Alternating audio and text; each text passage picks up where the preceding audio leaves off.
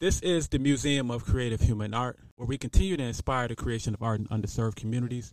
I'm Michael Russell, and on today's episode, we have technologist and super creative Adam Drew King. Oh, got the applause going too, huh? Yeah, man. No, that's the actual audience, man. We got a live audience over here.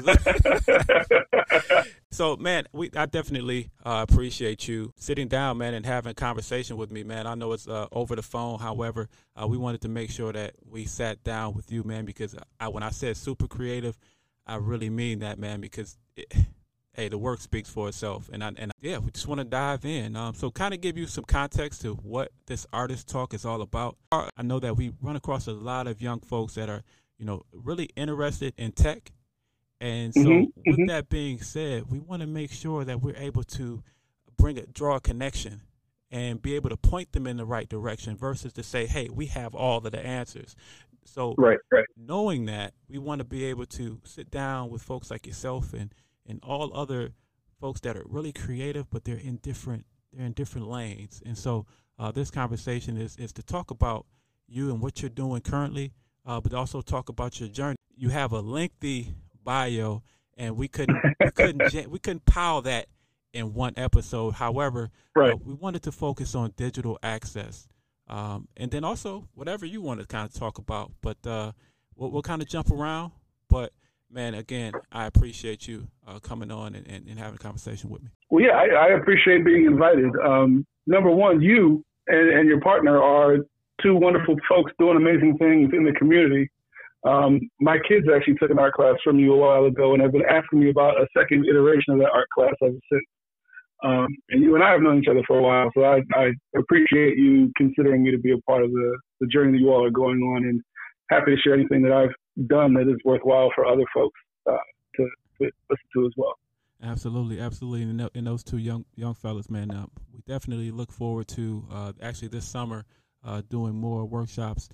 This institutional residency has really taken a lot of our time. However, we always want to make sure that we are touching in terms of educating and just being able to be an inspiration to our young people who are looking for creative outlets.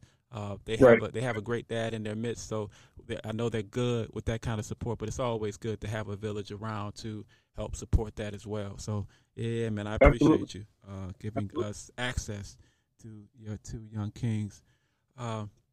So, man, just I know that most of the time, man, when I'm having when I'm listening to different podcasts, and sometimes I want them to, I lack patience sometimes. I want them to just kind of dive in.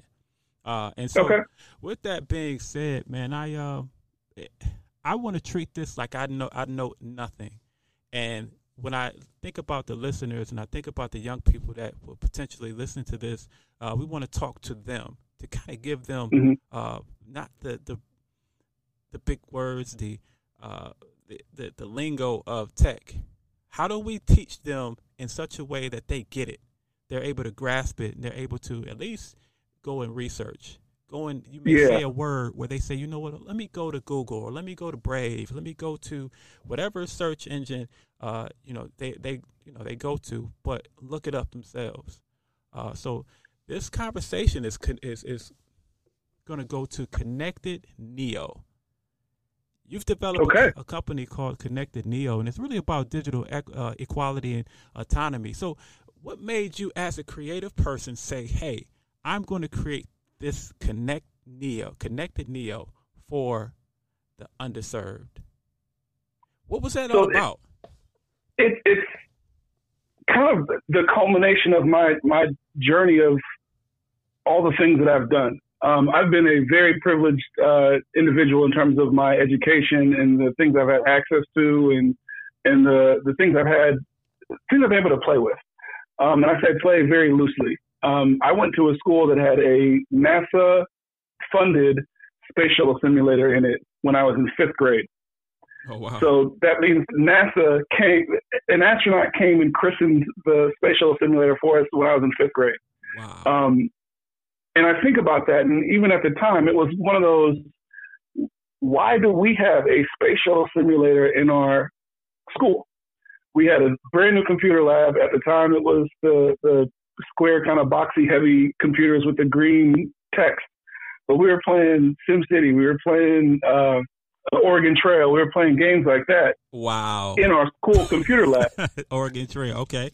Yeah, but it's like, okay, why do I have this stuff in my school when there are kids that don't have textbooks, let alone current textbooks in their school? So, long story short, the fact that there are so many haves and have-nots kind of has always eaten at me. And if you talk to any of these kids, no matter where they are, the aptitude is there to do any number of things as long as they have the opportunity to. So you hand a kid a phone, any kid, 3 years old, 4 years old, 5 years old, all the way up to whatever, you hand them a phone, they can figure out how to use it without you telling them a thing. Absolutely. You hand them a computer, they can figure out how to use it without telling them a thing. They're on YouTube searching things that you didn't even know existed on the internet. They have the aptitude to do it. They just don't have the opportunity to use that skill and be supported in that skill. Mm-hmm. So what Connected Neo is a broadband company. So think about AT&T, Spectrum, Verizon, T-Mobile. We're creating a company that can be owned by the people that use it. So if you think about, you sign up for AT&T at your house, you are a customer to them. They can decide, oh, well, we're raising our rates. Oh, well, we don't want to serve you anymore, so we can take it away. There's an outage. You got to call someone in Columbus, and they'll send someone from Akron to come fix you in the next week or so. What Connected Neo is that same function, that same capacity, but then you can also buy into the company and be an owner of that company. So imagine not just being a customer, but being an owner. You get to decide where the profits go. If they go to your pocket, if they go to your community, if they go to your neighbors. Instead of calling Columbus to get someone from Akron, you're calling your neighbor because your neighbor is an employee of the company and he knows technology as much as anybody else. So why can't he be the one to get paid to fix the issues? So not just bringing access to folks that don't have it. Cleveland is the second most unconnected city in the country. Really? So that means 53,000 households don't have access to the internet. Hold on. So and I'm talking not even phone access. That number again? Depending on what census you go by, 53,000 households don't have access to the internet. Wow.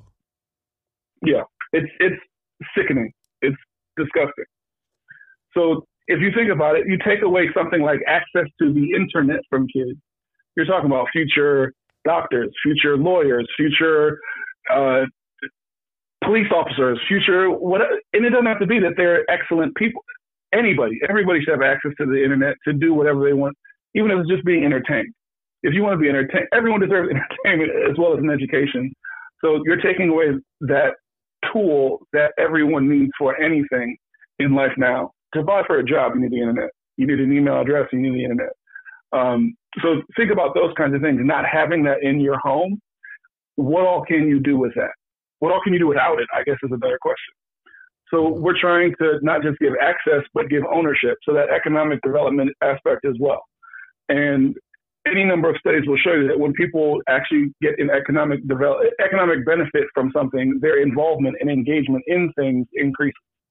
So if you and your neighbors can get together and vote on where profits in a business go, you're more likely to also engage in politics, be involved in who's your elected officials, things like that. Gotcha. So there's studies behind it as well. So it's not just it's not just economic development. It's encouraging things like social engagement. If you and your neighbors are getting together to decide something, you're less likely to have crimes committed against each other by your neighbors. So there's any number of things involved in it, studies behind it. But yeah, we're trying to develop a company that provides internet access, but also provides economic opportunities with ownership of that company and jobs within that company as well. And for those listeners out there, he said, I would kind of put this in there as well. So he says that loosely when he says trying, because he's actually doing the work. And that's one thing that I love about what you're doing is that, it's less talk, but it's actually doing the work. It's executing. And so I have to make sure that I preface that. And so knowing everything that you just laid out for everyone, including myself, I hear this ongoing project. So when I hear ongoing project, I hear there are some obstacles there. There's some pushback. There's some Yeah. There's some adversity. And so for some of our young people, we always talk about how there's always this adversary in our lives, and it's never going to go anywhere. But Mm-hmm. how do we get over? How do we push through? How do we begin to combat that in a way that is productive, constructive, and will get us to our final goal? So for you, knowing that you have this ongoing, these obstacles, how are you getting through those? For me, it's pretty easy because I know what a benefit from what we're doing can create. So I think about the kids that I engage with any day of the week that are not my own, but other kids that are in the communities that I'm actually trying to work with and work for. I think about that kid that doesn't have access to internet right now, but has the aptitude to do any number of great things that he wants to do. Creating an app, starting a business, talking with his friends, like all of those things are what I work for. And making sure that those folks have that is what motivates me.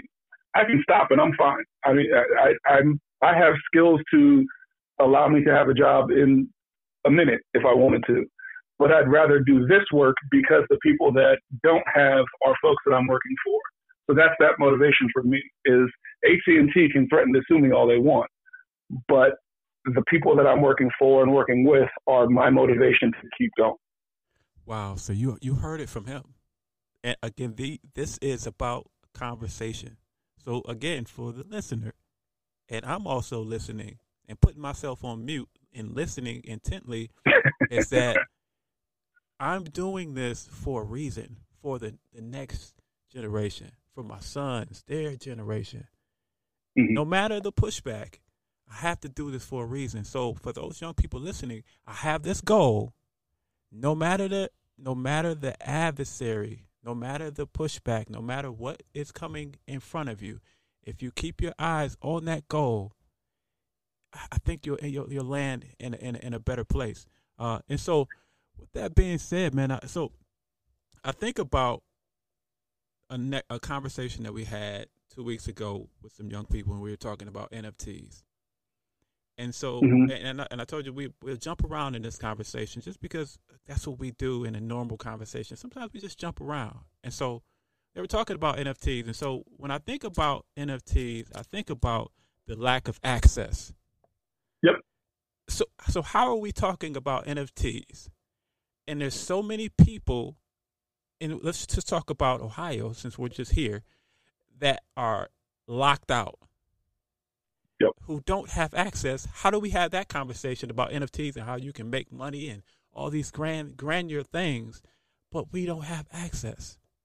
What's that? How does that make it? What's your thoughts on this NFT world and this metaverse and all these things going on? And can you just give us a little perspective on that? Yeah. So that's part of the problem is that we can't engage in those things if we don't have access to the internet. And there's a whole economy going on that we have no access to. So things like blockchain, things like cryptocurrency, things like NFTs are all ways to have an economy that you need the access to the internet to do. You need that digital connectivity to have access to those things.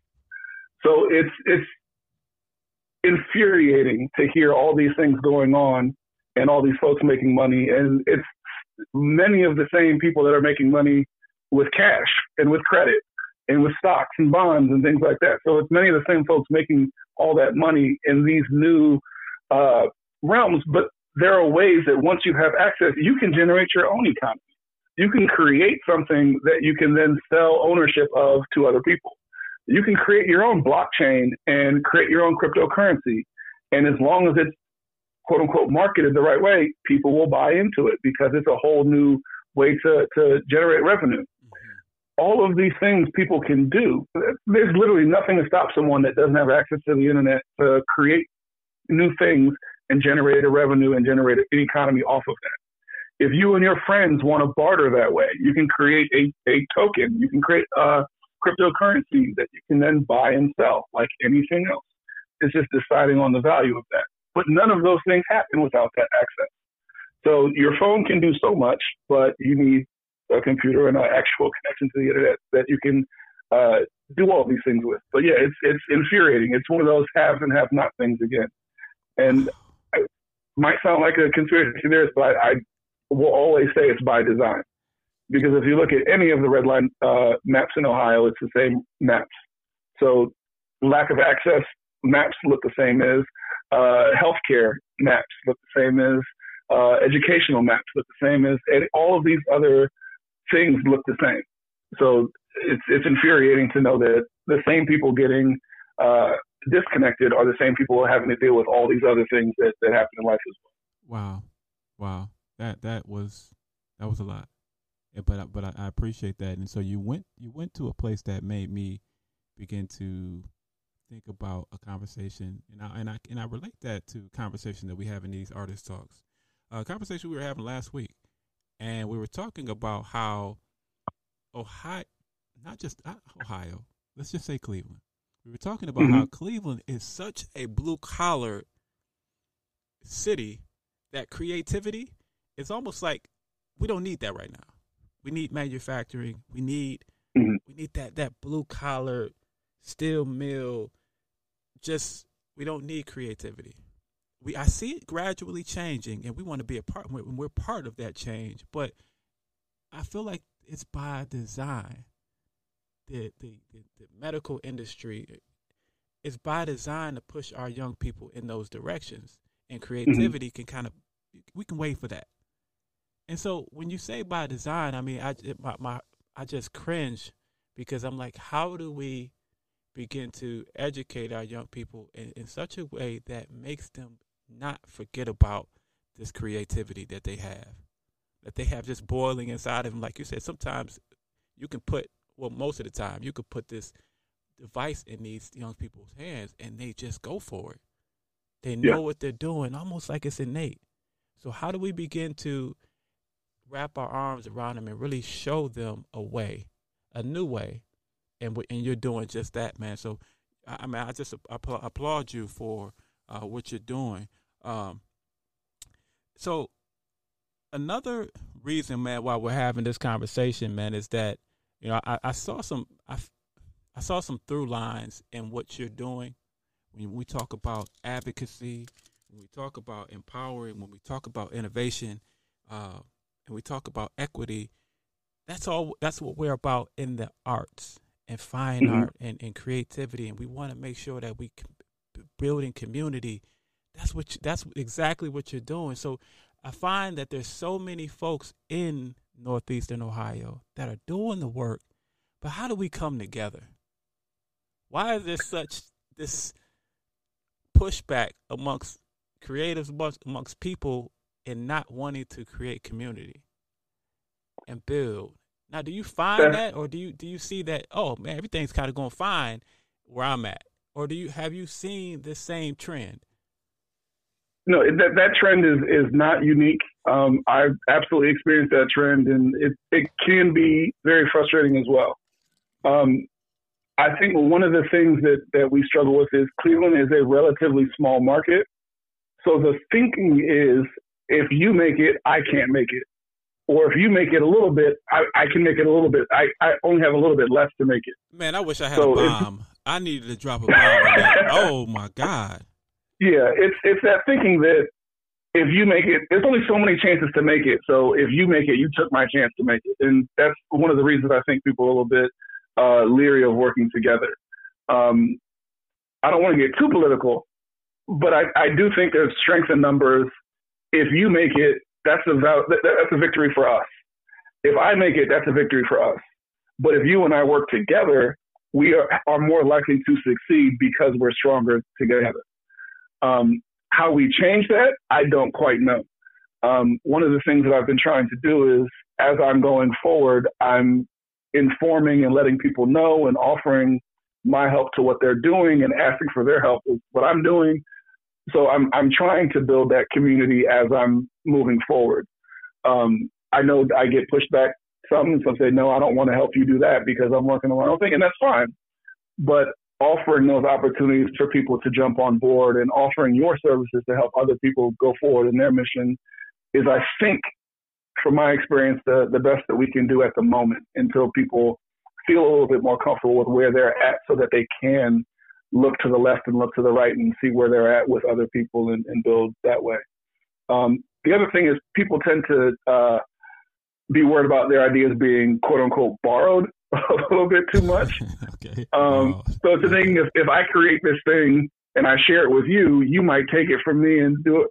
So whether that's legitimate or not, I think there's a little bit of that as well too, especially in the more typical arts of the fine arts and the creative aspects and the music industry and things like that. I think it's a little bit more open to borrowing ideas, for the lack of a better word. Wow. Okay. And that's, I guess that's fair for folks to have that thought, or that, I would say, that fear. That fear is there, and that's fair because we're all human, and I know we all have that. That quiet voice of fear that can kind of creep up, and that's the reason why I say it's fair, because we all have it. I have it. However, at what point do we cut that off? At what point do we see, okay, it's not about me, it's not self-serving. How do I help the next? Yeah.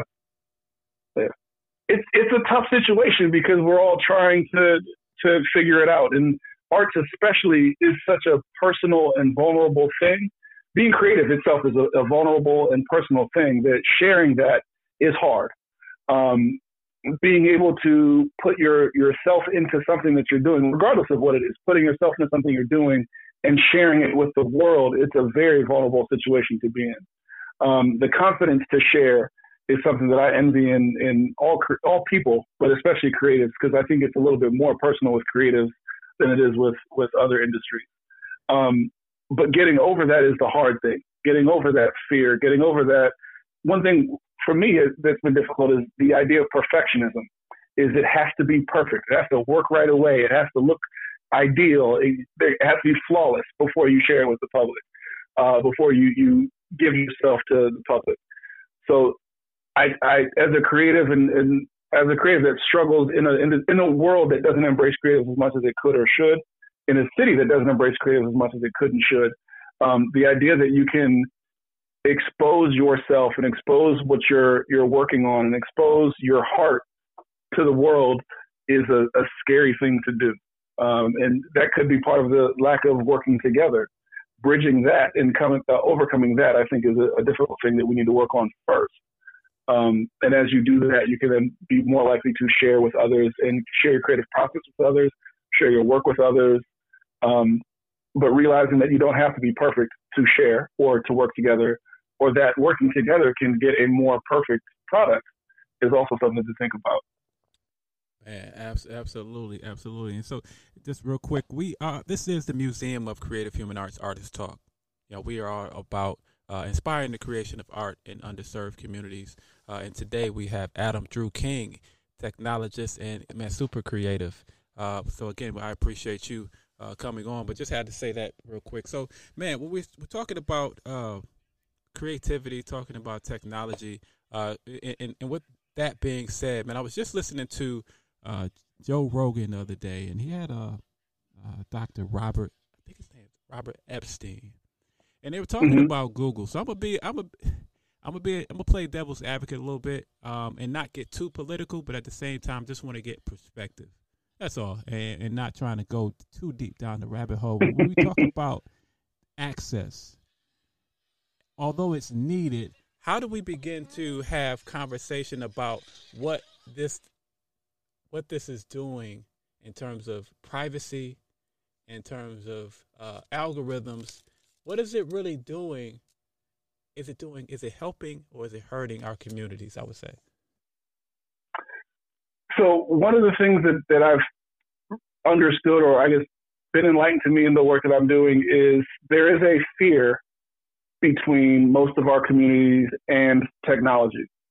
There's someone watching me is something that I always hear. I'm not putting my information in that computer because I don't know who's going to be looking at it. Very understandable fears. They're a little bit, they can be frustrating, I guess, to interact with, because, I mean, you can get people knocking on your door, stealing from you just as easily as you could someone on the internet. So that's a real. So that's a real thing. People worried about that? Yeah. So in terms of 1,000%, yeah. Really. Yeah, absolutely. Yeah. Huh. But the thing is, you can do things to protect yourself. So just like anywhere, walking down the street, you can do things to protect yourself. Walking down the internet street, you can do things to protect yourself. The thing is what you do on the internet is like existing in any other system. You have people that want to take advantage of you no matter where you are, no matter what you do. It's just a matter of minimizing those opportunities for people to do that kind of thing. The algorithms that people hear about are things that make the internet more efficient. So you going on Facebook, there are people that write algorithms to understand your activity to make your activity more efficient. So you see certain things because you go to this website, or certain ads happen because you clicked on this thing, or you use your email at a certain time of day. So your computer, when you start typing in something, your computer brings that up because you start typing things. The issue is that we don't have enough people that look like us to write these algorithms. So there are people that have biases because they're naturally biased, and we're all biased in certain ways. But if everyone that writes the code looks a certain way, comes from a similar background, you're always going to get those biased codes in your work or in your experience online. Okay. But if we had nothing but black coders, the experience would be the other way. We would have people with less biases against us. And I'm not trying to say people are racist. Some people are, but not everyone is. Right. But if I've never experienced a certain thing, the way I code will be a little bit biased against that because I've just never experienced it. Absolutely. So that's one of the reasons for the pushes to getting people of color involved in coding more, so that those biased algorithms aren't as experienced or aren't as prevalent as they have been. Okay, so with that being said, when you talk about we need more of a diverse, and I just won't say African American, I'll say diverse. We need a more diversity in coding and algorithm. I mean, am I saying it the right way, in algorithm writing? Yeah. It's a code. It's a line of code that is an algorithm that you're getting it right. Okay. And so we need that. And so I'm always talking to the young people listening. How can they get involved? What's a way, or what's something that would be an identifier for someone to say, oh, you may be interested. This may be something that you're interested in. How can I point them how can we point them in the right direction if they're interested in coding? How can they know? So anything that you do that involves some kind of digital technology or any kind of aptitude you have towards that. So people that like processes, like if I do this, then that happens, or how does a computer work, or can figure out quickly how things work online. Those are the folks that usually have the highest aptitude highest aptitude and interest in doing this kind of work. It's basic problem solving, super focused problem solving is what happens if I do this? What happens if I do that? Then I do this. That's all it is. It's designing processes for things to work. Gotcha. So yeah, if you know anybody that's taking things apart and putting things back together, those are the folks that you want to get involved and push in this kind of direction. If you hand someone anything, if they can figure out how it works, those are the kinds of people that that you want to push in this direction. Folks that play video games a lot are folks that you want to get in this kind of direction. Folks that do play instruments or produce music, whether it be electronically or actual instruments, those are the folks that tend to have this kind of aptitude and interest in doing this kind of thing. And to throw out a quick hook, the pay for coders is amazing. So you can be a programmer and make six figures pretty easily. Might not be able to do it in Cleveland as easily, but if you have the skills, very, very easily, $50,000 and up in Cleveland pretty quickly. Wow. So it's a lucrative business as well, and legitimate, and it's only up from there. And the more technology is that we experience in the world, the more necessary these kinds of skills are going to be, and the more high-paying these jobs are going to be as well.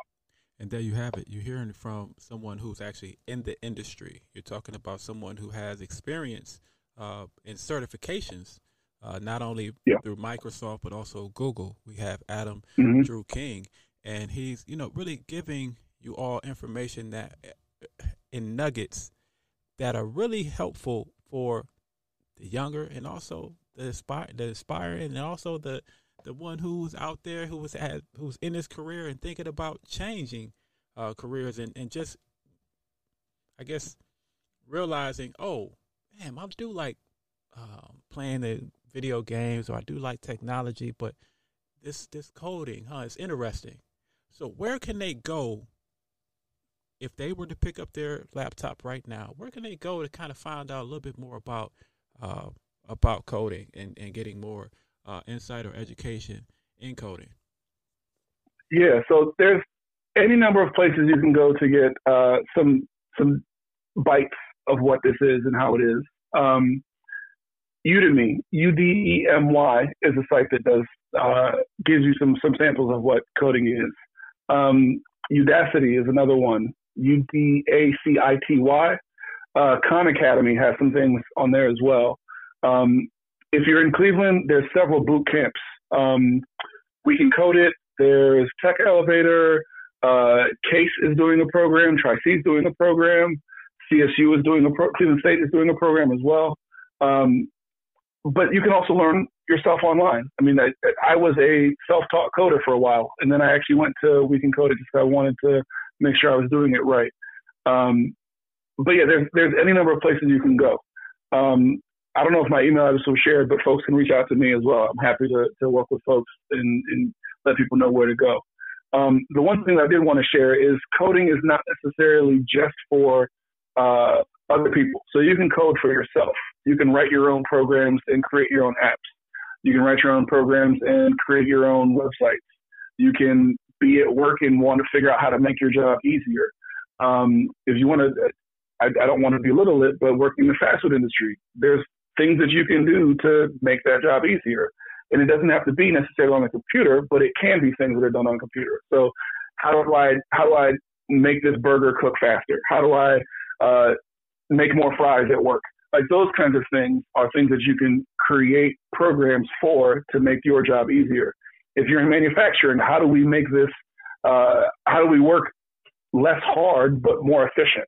Those are the things that you can design and decide through programming. It's not just about sitting on a computer and writing code for a website. It can be, how does this process that I have to do at work, how do I make that easier? So I wanted to make sure that it wasn't just folks that are sitting at a computer. It can be anybody figuring out how to do things easier. Just real quick, there's an app that can actually help you plant your garden and tell you when your garden is, the plants are ready to be harvested, like that kind of thing. So a farmer decided I wanted to create a program, and that's not a joke, but that's legitimately Really? the things that make things legitimate. It doesn't have to be, how do I make this website better, or how do I make that app faster? It can be things like gardening. There's an app that you can literally put in your garden that tells you when your seeds are ready to be harvested, when there's weeds in the garden. Like, it can tell you all those things. Someone decided to design that because they wanted that process to be easier. Same thing with anything else. You can make things easier for yourself or for the industry. You can sell that app for hundreds of thousands, millions of dollars if you wanted to. But yeah, so just I wanted to open that up. It makes things a lot easier to think about if you're not limiting yourself in what you're thinking about creating. Hey, I'm not going to say anything else outside of what Adam just said.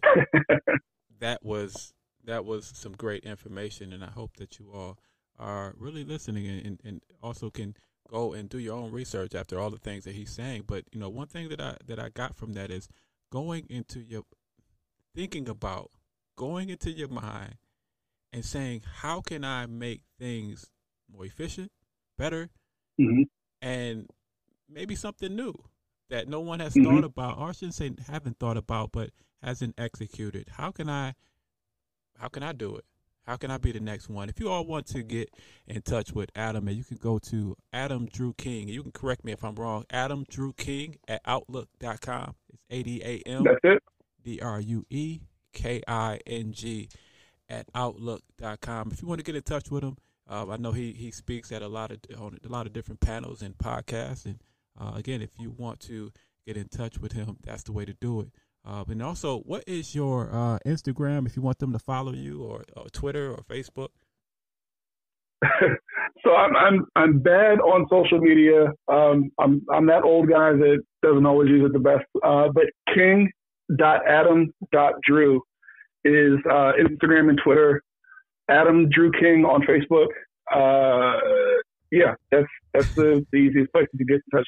Okay. I will respond, but I'm not. I don't post every day. I don't tweet every day, anything like that. But I do love to talk to people, and anybody that has interest, I love to share what I do know. I'd rather do that than most anything else. And kind of like your community building question is, that's how you build community, is sharing what you know and talking to people and engaging people and answering their questions.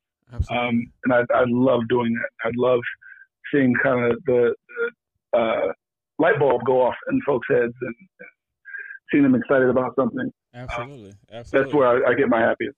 Absolutely, man. So you can also go to AdamDrewKing.com if you want to just learn a little bit more about what he does and who is this guy that is speaking today. And so I cannot leave this conversation without just talking about the son, the dad, the husband, the friend, and we've talked about the entrepreneur, but man, we're talking about a coder. We're talking about someone who's been in fashion. We're talking about someone who creates his own clothes. We're talking about someone who's a sneakerhead. Man, what's some new shoes? What's some new sneakers, man? You've just got that people can say, oh, okay, so I see where his mind is. Wow.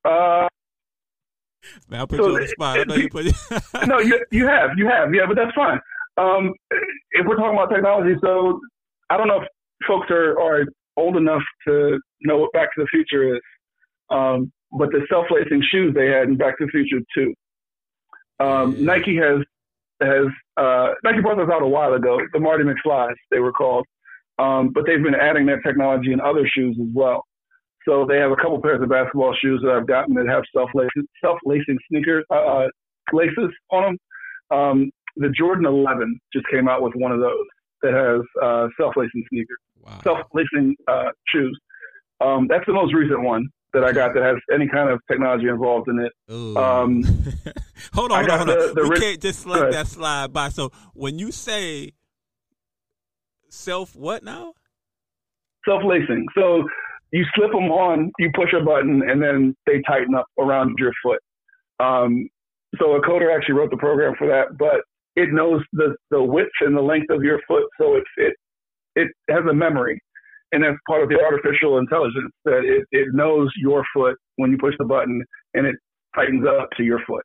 Wow. And you push a button and it unlaces, and it's unnecessarily a feature in a shoe, but it's a cool feature. And my childhood watching Back to the Future, it's something I had to get for nostalgia's sake. Okay, I understand. And so now that with what he just said is that that's where creativity will take you, where the mind will take you. Where someone said, what if the shoe did this? What if that? Going back to what Adam said earlier, when you say, okay, what if this? How can I create something that will do that? Those types of ideas, that's the part of critical thinking that is so important. That's the part of creativity that's so important that we really hone in on, because you can be a part of creating a change, a shift, or just be a part of a movement like how shoes are, and just how this whole sneakerhead thing is just a thing now, or I shouldn't say now, but has been. But yeah, I just wanted to show the cool that Adam is, man. I'm not cool. I'm just a guy that I know who I am, and I embrace it, and that's just me. People love it or hate it, and that's completely fine. But something you touched on that I wanted to emphasize, that your thoughts and your dreams and your desires and your ideas can sound silly to folks. And if it sounds silly, it might just be silly enough to be a world-changing idea. If you would have asked someone 30, 40, 50 years ago about a shoe that laces itself, they'd laugh you out of the room.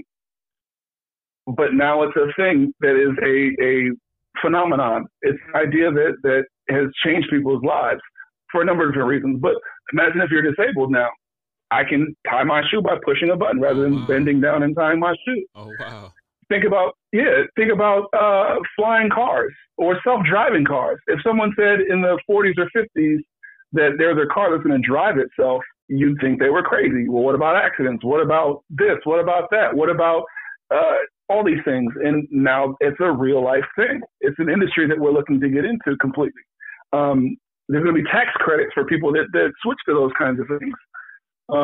So don't let people discount your ideas or talk you out of your ideas. Don't let people say that's silly or that's stupid or that's foolish or that's anything, because it might just be the thing that changes the world. It might be the thing that changes your life. It might be the thing that gets you accolades that you might want. So don't let people talk you out of anything that you have in your head. Just figure out a way to do it and try again until you succeed. Wow. That was perfect, man. And I would definitely want to have more conversation about AI, but we'll leave that for another episode. Man, we can go down a rabbit hole with that. A whole nother rabbit hole. However, this is the Museum of Creative Human Arts Artist Talk, where we continue to inspire the creation of art in underserved communities.